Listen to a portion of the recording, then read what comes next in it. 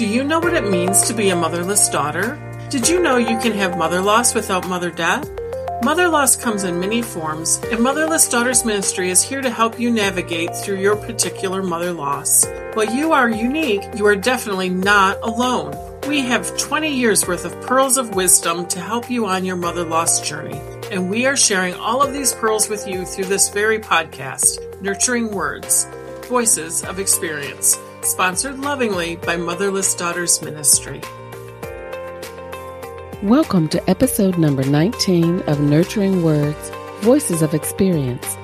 I'm your host, Gladys Bell, and today's title is an experience written by guest author and blog writer Cindy Stepanek.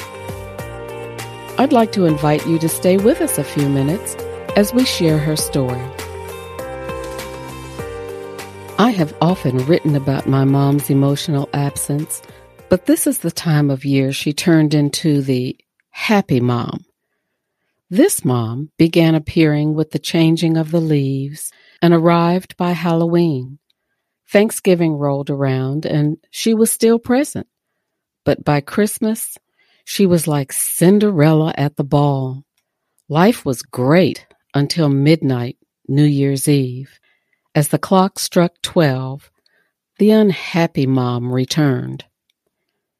This is the time of year that I miss her the most because I have fallen in love with the nostalgia of a fairy tale Christmas.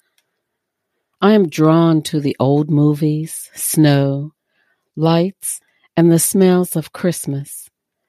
I have memories of sitting at the kitchen table, cutting gumdrops into quarters and dropping them into her famous oatmeal gumdrop cookies.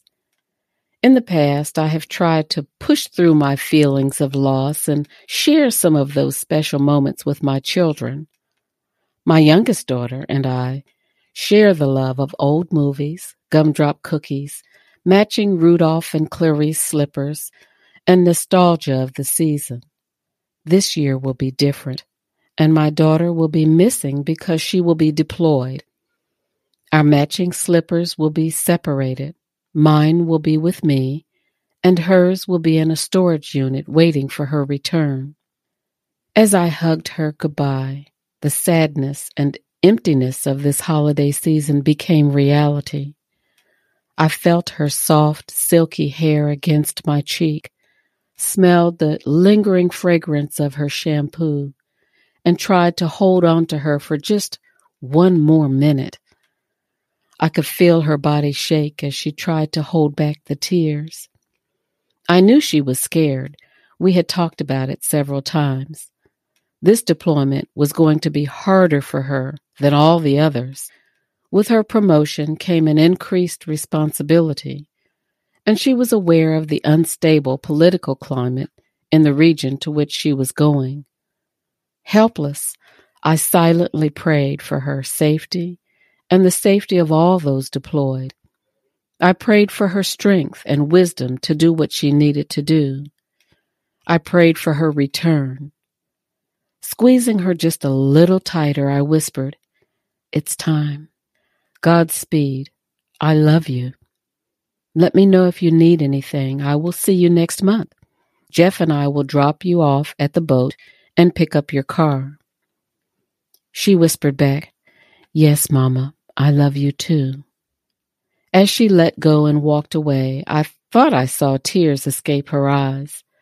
I felt a piece of my heart being sucked out, leaving the vacuum of a black hole. I watched her drive away and wondered, how could someone so young, 23, and small, 5'5", be put in such dangerous situations and have such great responsibilities? I waited until she was gone, turned my back, and began crying. I wanted my mom. I have a list of questions for her, but she's gone. I want to ask her, am I supposed to hurt like this? Am I supposed to feel like this? Did you feel any sadness when I left home? How did you feel when my siblings left home? Did you worry if we had enough to eat or if we were cold, sick, or in danger? Is this how a mom is supposed to feel? Am I some kind of a nut job? I wanted to scream. I hate being motherless. I want my mom. But there's no one to hear. I am engulfed in the silence of an empty house. In all honesty, I'm tired of being a motherless daughter, but I can't change that. I can change the way I deal with my loss. I can surround myself with women that are wise and can support me through the tough times. I can be honest about my feelings.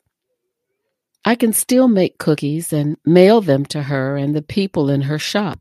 I can make changes to the way I do things, but still enjoy some of my favorite things. I can find ways to start new traditions. I can continue to spend time with the Lord praying and listening to how much He loves me. I can make a list of things I am thankful for. I can be thankful for a wonderful, supportive husband. I can be thankful for the relationship I have with my 2 sons and 2 daughters. I can be thankful for a wonderful daughter-in-law.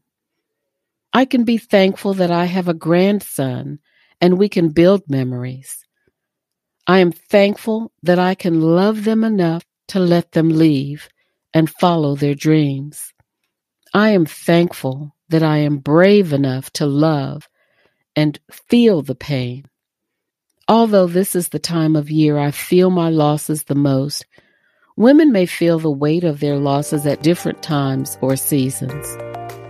What changes or adjustments can you make in the holiday seasons of your life? We're going to take a 30-second break. When we come back, we'll continue our chat about motherless daughters. Motherless Daughters Ministry has over 10,000 women from all over the globe who are ready to support you. Where can you find these women? On our Facebook page. Come and be nurtured through videos, blog posts, podcast episodes, engaging questions, and genuine conversations, all of which are waiting just for you. Think of it as Nurturing 2.0. Just type Motherless Daughters Ministry in the Facebook search bar. Be sure to like our page while you're there. We'll see you soon. There were so many precious pearls uncovered in this episode. Let's go oyster diving. The holiday season ushers in excitement for the Christian community, the retail industry, lovers of holiday activities, and children of all ages. The undercurrent is the pain and loneliness of grief, depression, and loss of all sorts.